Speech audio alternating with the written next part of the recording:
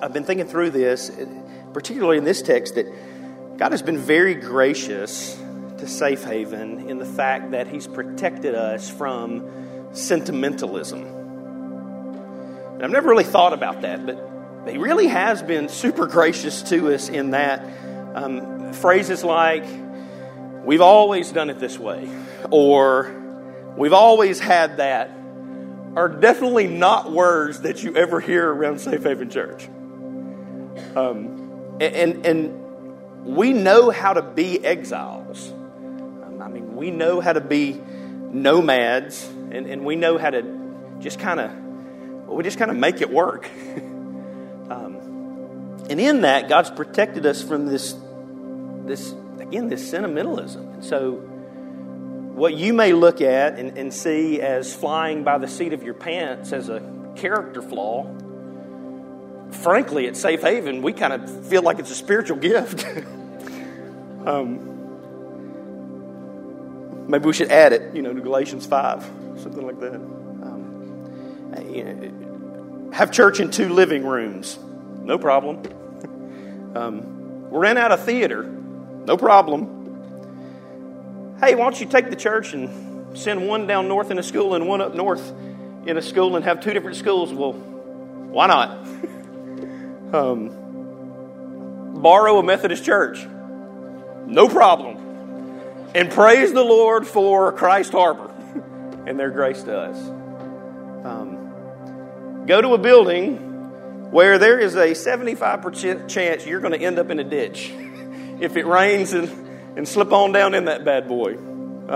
Absolutely. As a matter of fact, at SHC, I've noticed since we've been here in this building that you guys have been driving your trucks a little more because you want to show off the power of your winch. You can drag somebody out. Because Safe Haven has never really had stuff, we don't really know what it's like to have stuff. And that's a grace. Because God's guarded our hearts from sentimentalism and worship of stuff. Praise the Lord. Here's my point in saying all that. Because He's guarded our hearts from sentimentalism, it's been pretty easy for our church to just fix our eyes resolutely on Christ and Christ alone. Because we haven't had all the other distractions. So it's been pretty easy to go, it's just Jesus. We have nothing else to look at. So with that in mind, today's message is going to serve, and this will pop up on the screen. It's going to serve as a historical church reminder that the gathered body can indeed get distracted and lose that resolute focus on Jesus.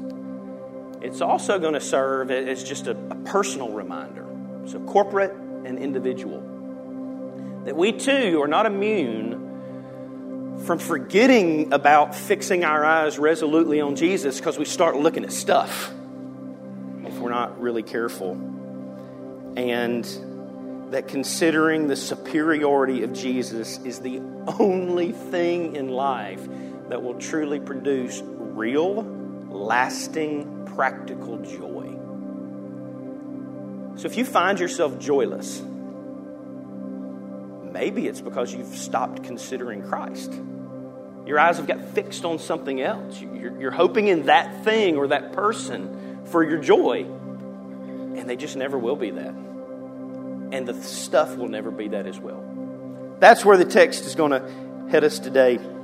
Because the temptation to bail on Christ, that's real, man. The temptation to bail is very real. As a matter of fact, contextually for these first century Christians, they have lost bodily Jesus.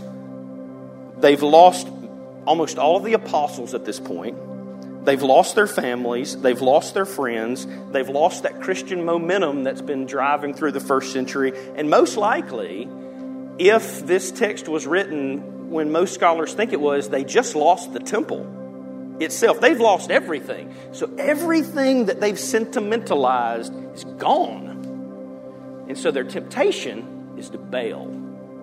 That's where we're at contextually. So their gathered identity, I guess we could say, is taking a blow. And as a matter of fact, their personal identity, because of that, is now in jeopardy. Their eyes are beginning to wonder, should I bail on all of this?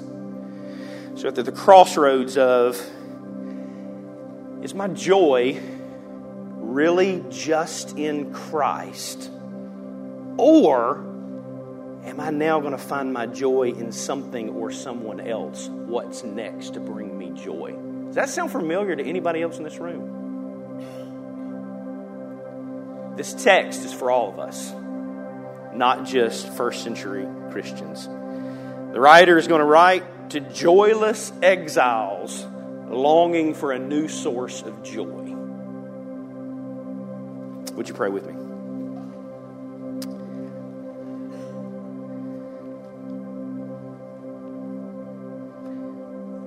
God, I pray that today we'll all consider Christ. God, for the believer in this room, that we won't get stuck in the muck and mire of just Hebrews 3 contextualism. And just kind of look at these guys and go, yeah, sure, of course they're losing their joy. They've lost all this stuff. Sure, they need to consider Christ. God, I pray that we'll do that, because anytime your word is preached, the voice of God is heard.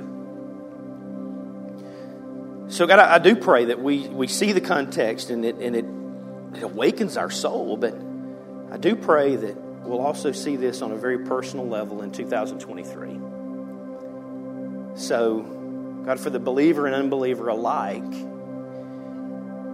who maybe is looking for joy elsewhere, trying to find real joy in a spouse, or real joy in athletics, or real joy in money, or real joy in community, or I just pray, God, that we'll see that the exclusive sense of real joy that can ever come is through considering the infinite superiority of Christ and Christ alone. Jesus, would you, by your grace, make yourself magnificent among us?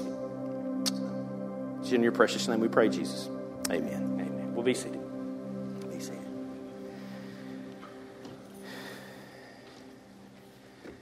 You might have thought just then, are we ever going to sit today? Yes, we'll sit today. Well, the writers told us several things about Jesus already. If you've been journeying with us, we have gone through the book of Hebrews. We took a 3-week break where we looked at relationships.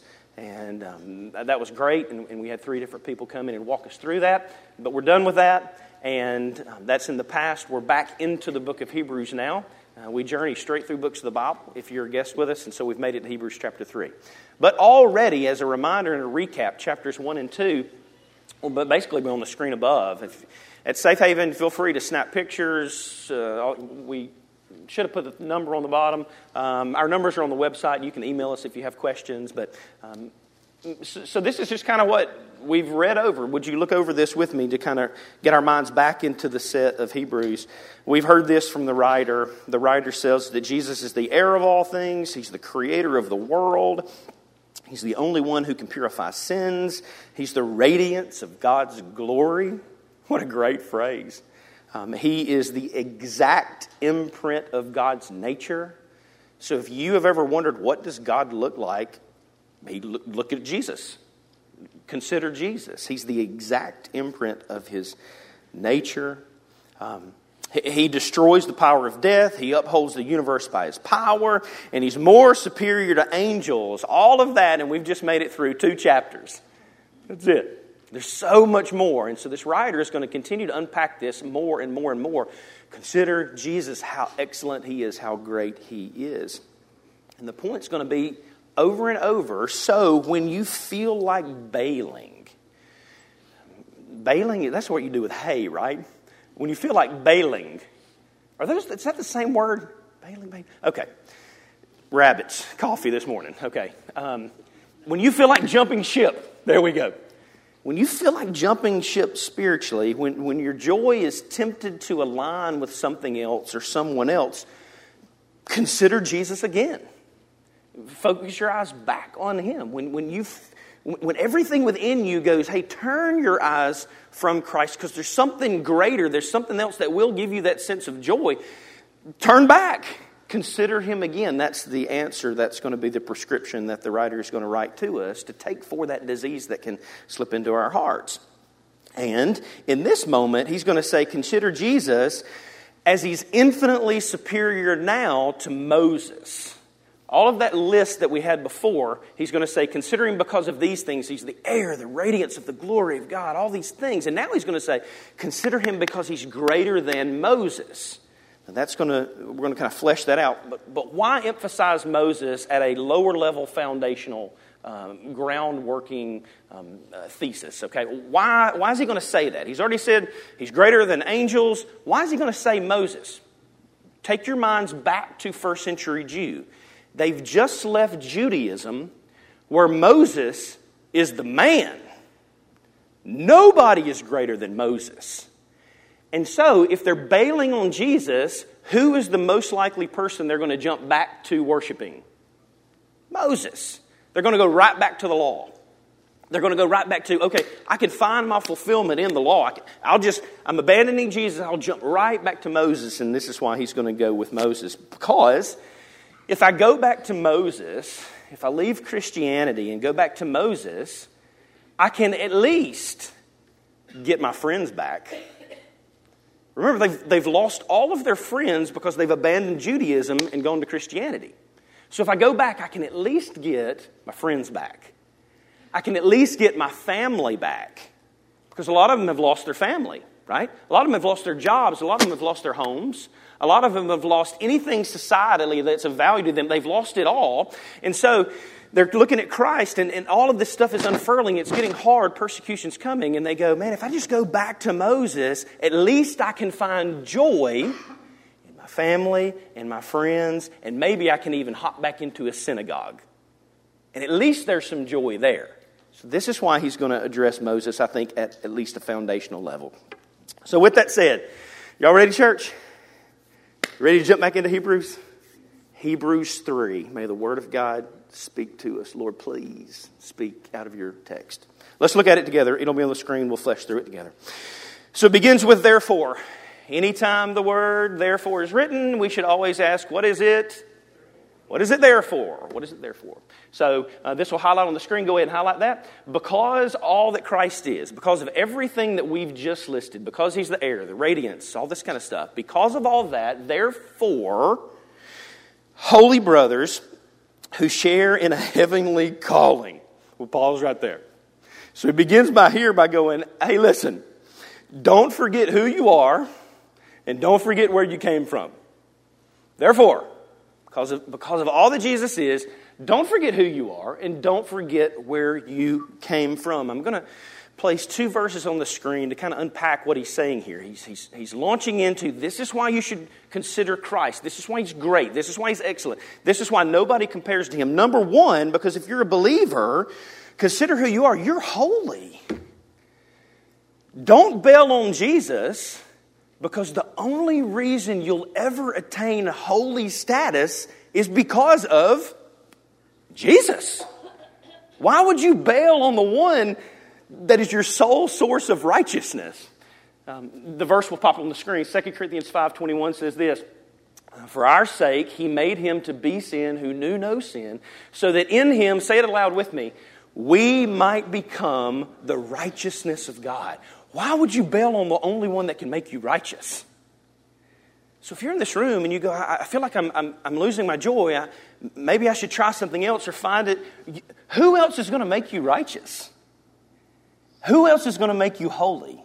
Who else is going to fulfill this standard? And believer, find your joy in this. I want to say this to you, and maybe this may be the only thing you need to hear today. If you're a believer in this room, you are holy. Raise your hand if you feel holy. No one. In Christ, brother and sister, because He takes His righteousness, implants it in us, in God's eyes, you are holy. Perfect. Righteous. Because of Christ, He looks down and He sees Troy Nicholson. And me looking up, I go, God, I can give you 7 quadrillion. Again, we're just inventing numbers here. I can give you 7 quadrillion reasons I am not holy. God, like sometimes somebody will come up to me and go, hey man, I got this struggle in my life, and this is that thing, and man, if I could just really conquer this one thing, then I would feel good, and I could find my joy, and blah blah blah. And I love looking at that person and going, great, I'm so glad to hear you have one thing, because I have a quadrillion things. And it's only because of Christ that the Father looks down and I scream up, God, I've got a quadrillion things that make me unworthy. And the Father looks down and goes, yeah, but you got one thing that makes you worthy, Jesus. Why would you bail on that one? Consider Christ. Therefore, brothers, holy brothers, who share in a heavenly calling. This is another reason we don't bail on Christ. Not only does He make us righteous, but He alone is the one who calls us to be righteous. John chapter 6 is a fascinating passage of Scripture. Nobody ever preaches on this. Nobody ever just chooses to preach on this text. Which is why you should teach exegetically at your church. And that way you can't skip it. John chapter, it's a fascinating passage. Jesus says this. It's the Spirit who gives life. The flesh is of no help at all. So if you have found yourself in Christ, the joy is you didn't find yourself in Christ. Christ found you by His Spirit. And it goes on to say this, verse 64. But there are some of you who do not believe. For Jesus knew from the beginning who those were who did not believe and who it was who would betray Him. Verse 65, and He said, this is why I told you that no one can come to me unless it is granted to him by the Father. He says, the reason that I told you no one can come to me unless it's granted him by the Father is because there are some who do not believe. The point being, if you are believing, it's because He drew you. It's because He called you. It's because He awakened your heart unto Him. If you're in this room and you're believing, the reason you can have joy is because the Father looked down and said, hey, come to me. I'm drawing you. Praise the Lord. It's not your work. You didn't do it. So why would we have our joy in Him? Because He said, listen, I'm going to awaken your heart. And here's the sad thing. A lot of people will take this verse and take it all kind of crazy places and go, what on earth does that have to say? Well, here's what it has to say. It has to say what it has to say. We're not going to rip it out of the Scriptures because we don't like it. So the point is not to go, what do I do about those who don't believe? The point is to go, praise the Lord, I'm believing. Praise the Lord, He opened my eyes and my heart and He called me with a heavenly calling. Your joy should rest there. Praise the Lord. And so in this text, he goes, therefore, because of all these things, holy brothers, He made you holy. He took His righteousness, put it in your bank account. You who share in the heavenly calling, you have been drawn with a heavenly call that you did not deserve and you could not earn. Praise the Lord. Because of that, consider Jesus. Consider Jesus. And so in this, consider means just simply dwell on, turn to, saturate yourself with, be enamored by Jesus. And church, listen, there is no other source of joy than being enamored, saturated, smothered like a taco with Jesus. I love Taco Bell. That has nothing to do with anything I'm going to say. But now I'm thinking about tacos. Yeah, maybe it does. Consider the fact that in Christ, you've been called, you've been drawn. Consider Him, the one who puts you together, the one who smothers you with cheesy love. Now I'm stuck, okay? Consider him. He made you beautiful. If you've lost your joy, maybe it's because you're not considering the one who made you perfect. Consider Jesus. There's a euphoric high that seems to be a tidal wave that kind of ebbs and flows when there are waves of revival joy. Okay? We have not addressed the Asbury Awakening as a church. And some of you guys have asked me why we have not. And perhaps this is a good time and a good place to do so. Here we go. Number one, I will say 4 things about the Asbury movement. First, we could not be happier for these college campuses that are experiencing spiritual movements of God. It is not just going on at Asbury, it's happening at Samford and all other places. As a church, we could not be more happy with that. Praise the Lord that He's moving in power in different places. Second, we long and we pray that God will do the exact same right here in this room and in the 4 walls of your living room. More importantly, we pray that it'll occur in the 4. We pray that it'll happen up there with those kids. It'll happen up there with those kids. It'll happen up over there with those kids. It'll happen back here with these kids. Just kids everywhere. We pray that, man, the Lord pours out His movement like that all over the place. Okay, so we pray that. Number 3, we have no doubt that in these movements, God is, by His grace, changing hearts through the gospel. No doubt. Absolutely, He's changing hearts in these movements, okay? And then number 4, does anybody else feel like there's a but coming? There's not a but. I promise there's no but. But number 4, time will reveal who was enamored by emotionalism and who was enamored by Jesus. That's also equally true. And we got to be okay with saying that out loud. Because anytime there's a movement of God in power, and if you don't know what I'm talking about, there's a movement going on, man. God's doing some crazy stuff. And anytime there's a movement, there are people who jump in just because of emotionalism. And it's the emotional wave. As a matter of fact, that John 6 passage that we just read, if I would have continued it, as soon as Jesus said what He said, He looked at the disciples and He said, a lot of people are leaving me. Do y'all want to leave me too? There are people who jump into emotionalism, and then there are people who jump into considering Jesus. And out of John 6, we saw that split occur. Jesus said, listen, you can't come unless you're drawn. The flesh awakens your heart. And many of the people said, that is nutty, Jesus. Why would you say that? And Jesus says, you can leave me. If that's too hard for you, you can leave me. And the Bible says they did. And Jesus turned to the 12 and said, do y'all want to leave me too? And the 12 said, where would we go?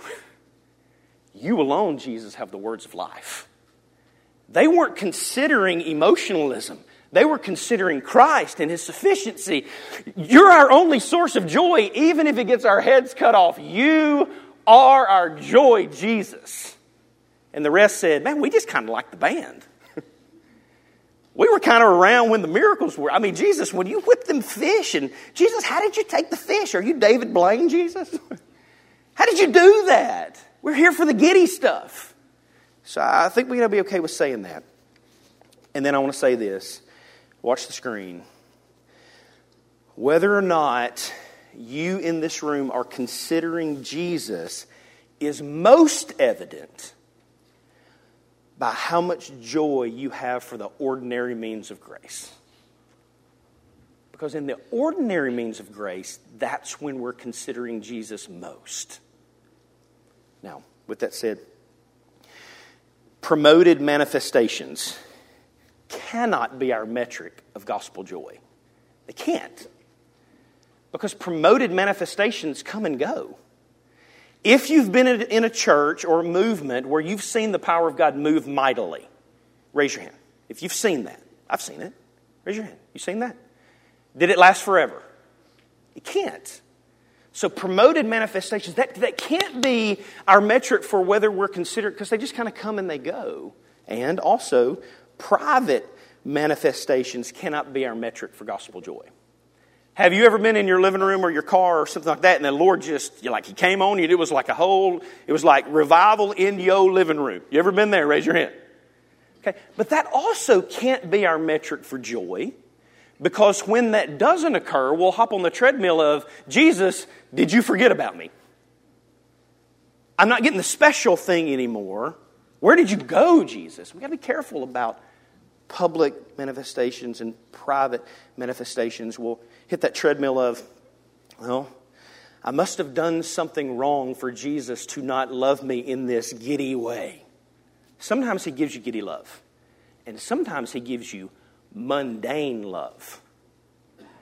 Where do you find yourself in the mundane is a greater metric of whether you're considering Jesus as your sole source of sufficiency or not. That's where true love's found. I don't always feel like I love Julie Beth. I know, you're like, can you say that about your wife? Everybody that's a spouse in here goes, oh yeah, I feel that too, brother. I don't know. I don't always feel like it, but the greatest expression of my love is not whether I love her on our anniversary, which was yesterday, so we spent it at the ballpark, and then helping somebody feed their dogs.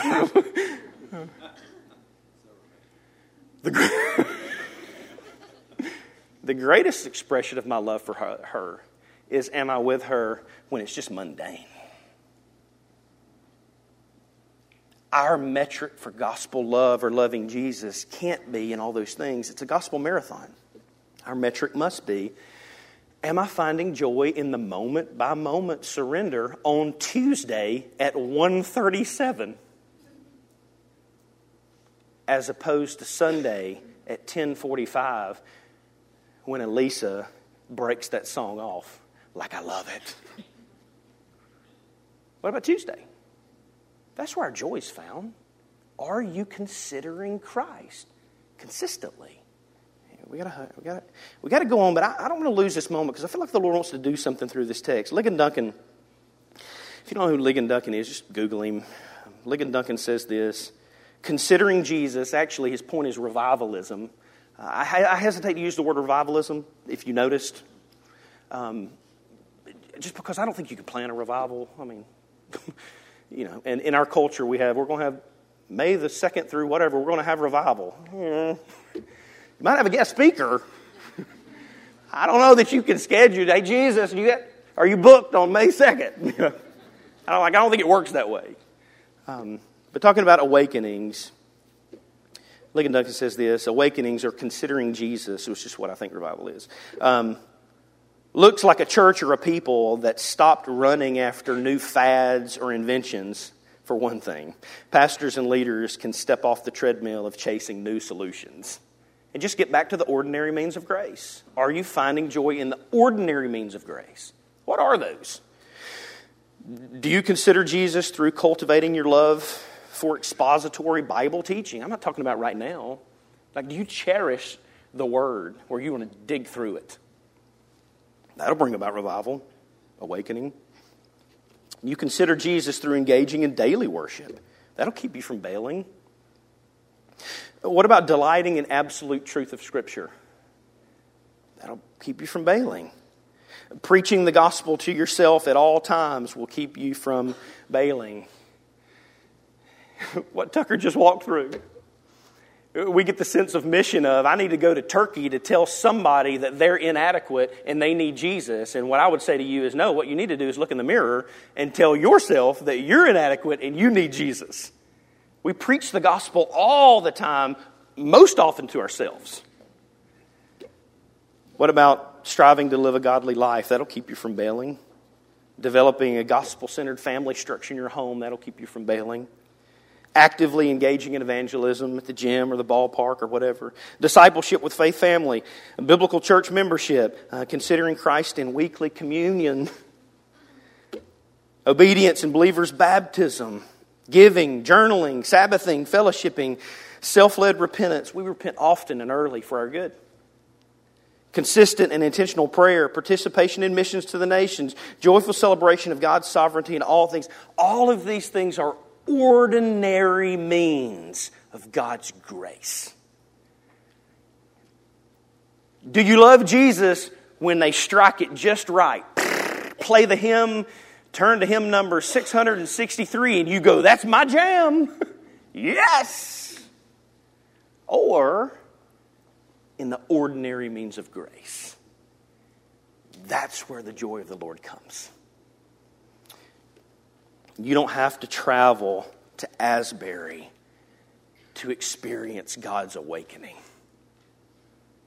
You don't have to pilgrimage there to find Jesus. Perhaps you just need to hit your knees right where you are.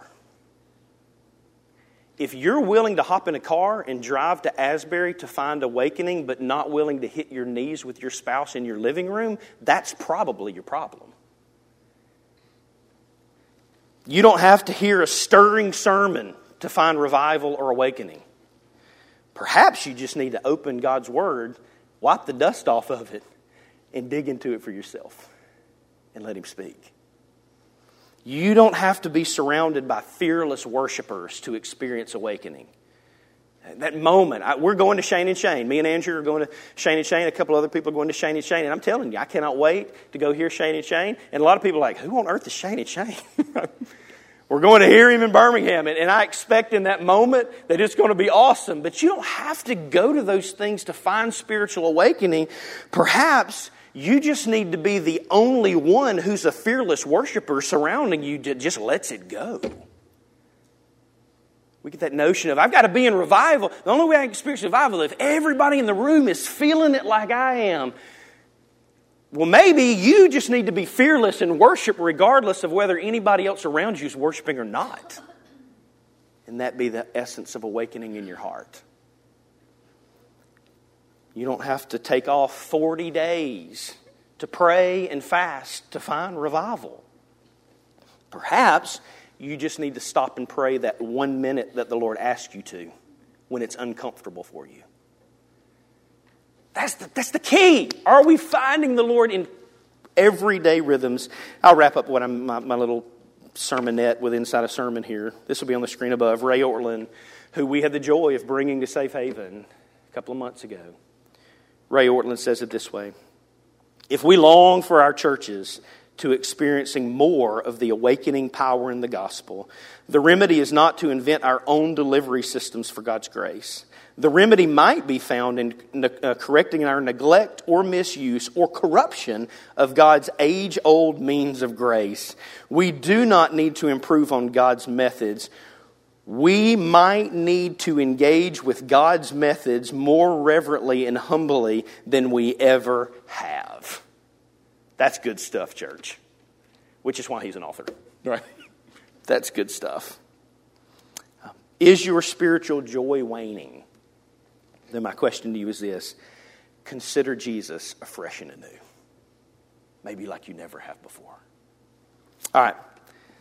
Let's wrap it up, church. Let's speed it on. And why do we intently focus on Jesus?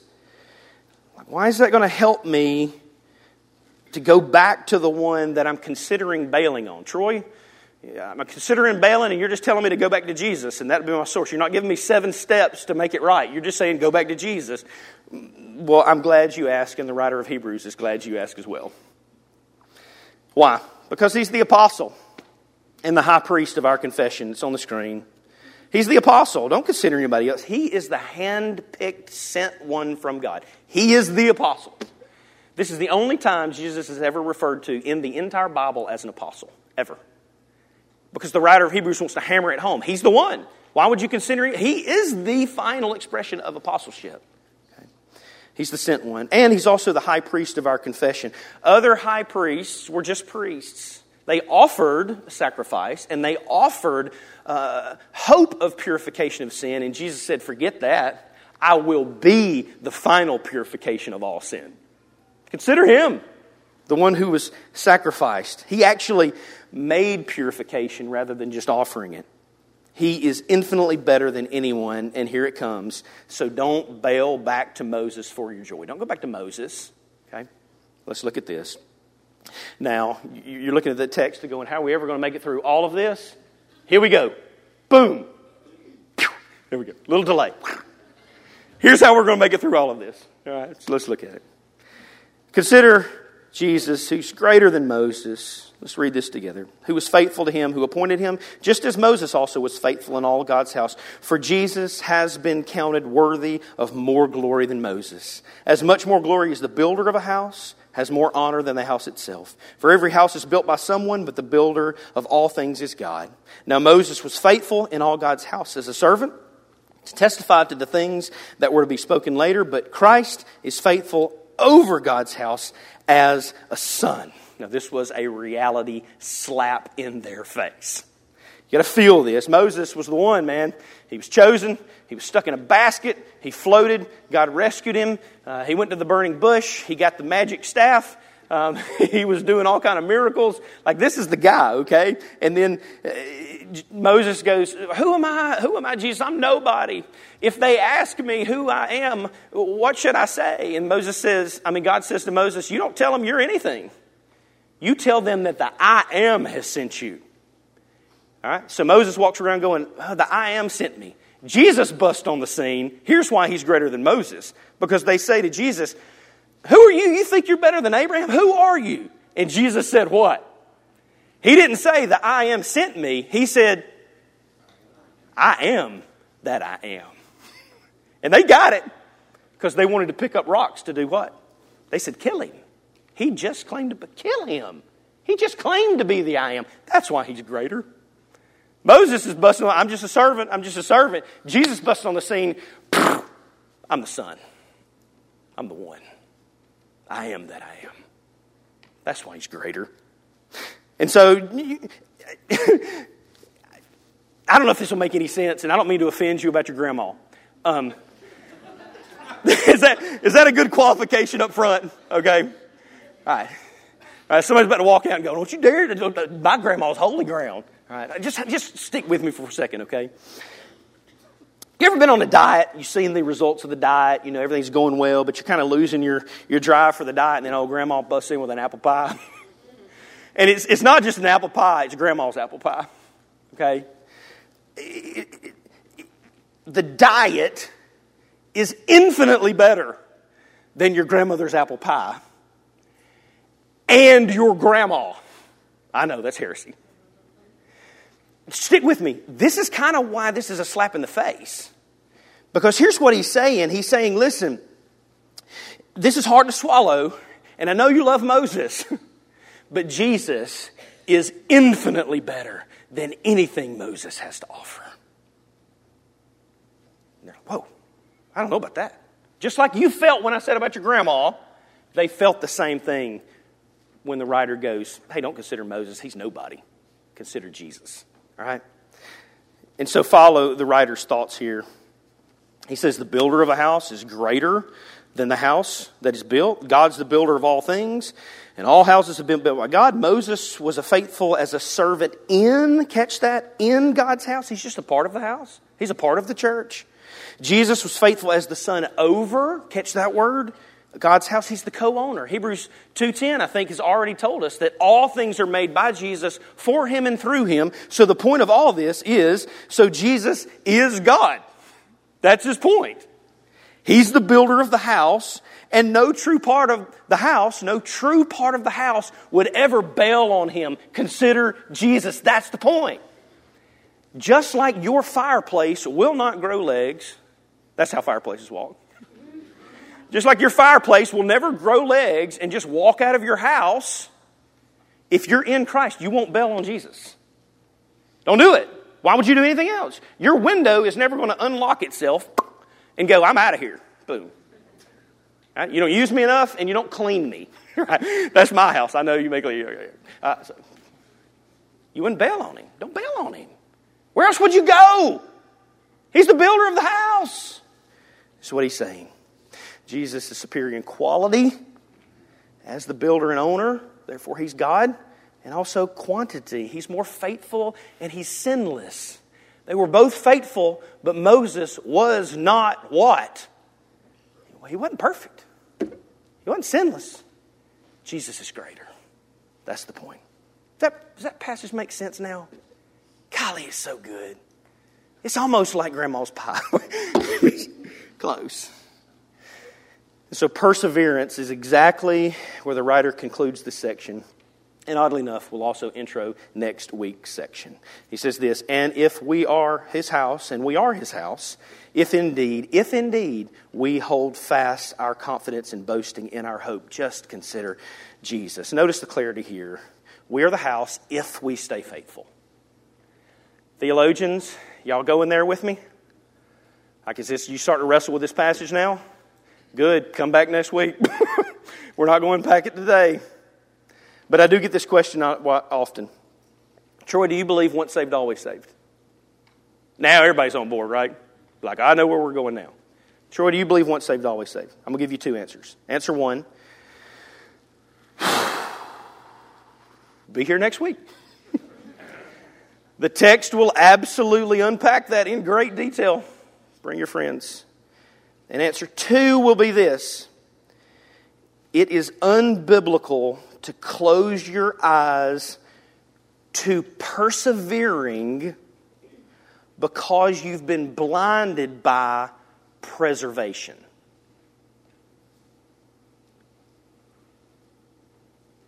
It's unbiblical. Troy don't believe in once saved, always. Stop. Don't draw your conclusions. That's not what I'm saying. He's the author and perfecter of our faith, right? Absolutely. No doubt about it. But are we to persevere to the end? Like, that's one of the questions y'all should be like, yes. We got that one. Yeah, absolutely. Absolutely. There's a dualism, and we will never wipe the dualism out. He's the author and perfecter, absolutely.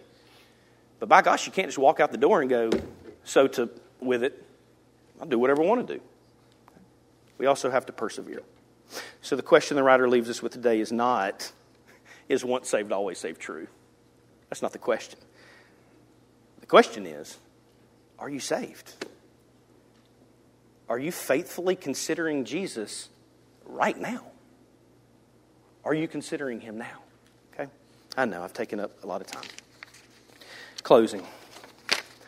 Do you ever think about Jesus other than Sundays? Like, do you ever consider him other than Sundays? Do you ever think about repentance? Does that ever cross your mind? Can you show fruit, gospel multiplication fruit in your life? Can you, like, is that there? Is there evidences of that? Do you crave being with other believers? Do you crave growing as a faith family? Is that something that's in you? Are you craving these things? If you said no to those things, there's a great chance that you've not surrendered your life to Christ as Savior and Lord. That's just true. And I wouldn't love you if I didn't tell you that. So maybe you're in this room and you go, I don't seem to have any spiritual joy. My question is, and the writer of Hebrews' question is, well, do you know Christ? Have you surrendered to Christ? Or have you gone to churches because they had a big show going on? Or because your grandpa told you that you believed in Christ? Yeah, of course I believe in Christ because my family. We say grace, and we say amen. If you ain't into that, we don't give up. Right? Do you love Jesus? That's the question. Okay. If you said no, why not today? Why not today? Why not let today be the day of salvation? If Christ is knocking on your heart, He's drawing you. If you're a believer in this room, you better be praying for every unbeliever in this room right now. If you're an unbeliever, why not today? You can call on Him and say, Lord, I'm a sinner. There is no other way. I'm trusting in your sufficiency. All of me I give to all of you. I trust that you are the perfect fulfillment of righteousness, and because of your sacrifice, You bled and you died, placed in the grave, rose again, proving that the Father accepted that purification of sin. So therefore you have the right to give your righteousness to whoever believes. If that's you, if you go, yes, Lord, I believe all those things to save me, you can do that today, right now. And I don't know if you noticed, but we brought the baptistry back. Not because we don't believe in baptism, we just had other decorations. Okay. It's full of water right now.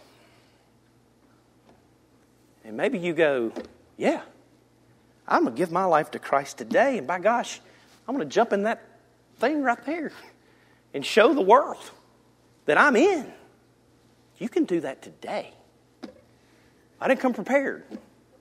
Well, we don't have any extra clothes, but we got some towels. You may drive home sloppy in your Jeep. Your Prius. Well, I don't know. Now I'm thinking about cars. Tacos and cars. But maybe today. Why not today?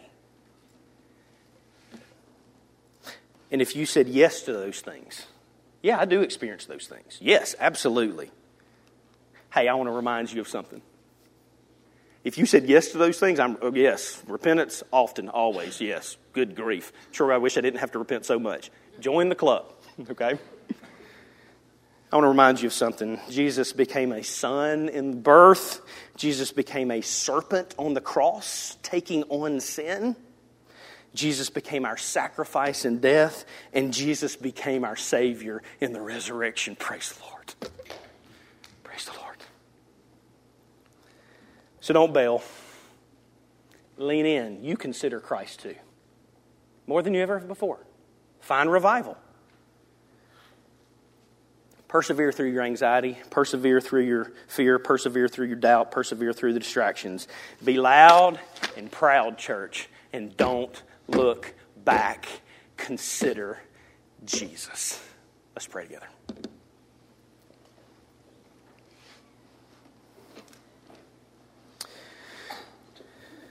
Well, Lord, I want to thank you for the text. God, you didn't have to give us this through your inspired word. You didn't have to give us Hebrews 3. You didn't have to remind us to consider Jesus. You could have just let us follow our own passions. And you would have been perfectly and just and right to let us follow our passions and to damn all of us. You would have been just to do that. But because of your loving kindness, you gave us this reminder, as with others in Scripture, to look no further than Jesus as our source of joy, as our source of satisfaction, and our only hope of finding salvation. Jesus, I pray we have made you magnificent today. I pray that nobody will walk out of here talking about songs that were sung or anything like that. And I pray everybody will walk out talking about Jesus. Lord Jesus, would you be gracious to bring revival to us through us passionately considering Jesus. It's in your precious and holy name I pray. Amen. Church,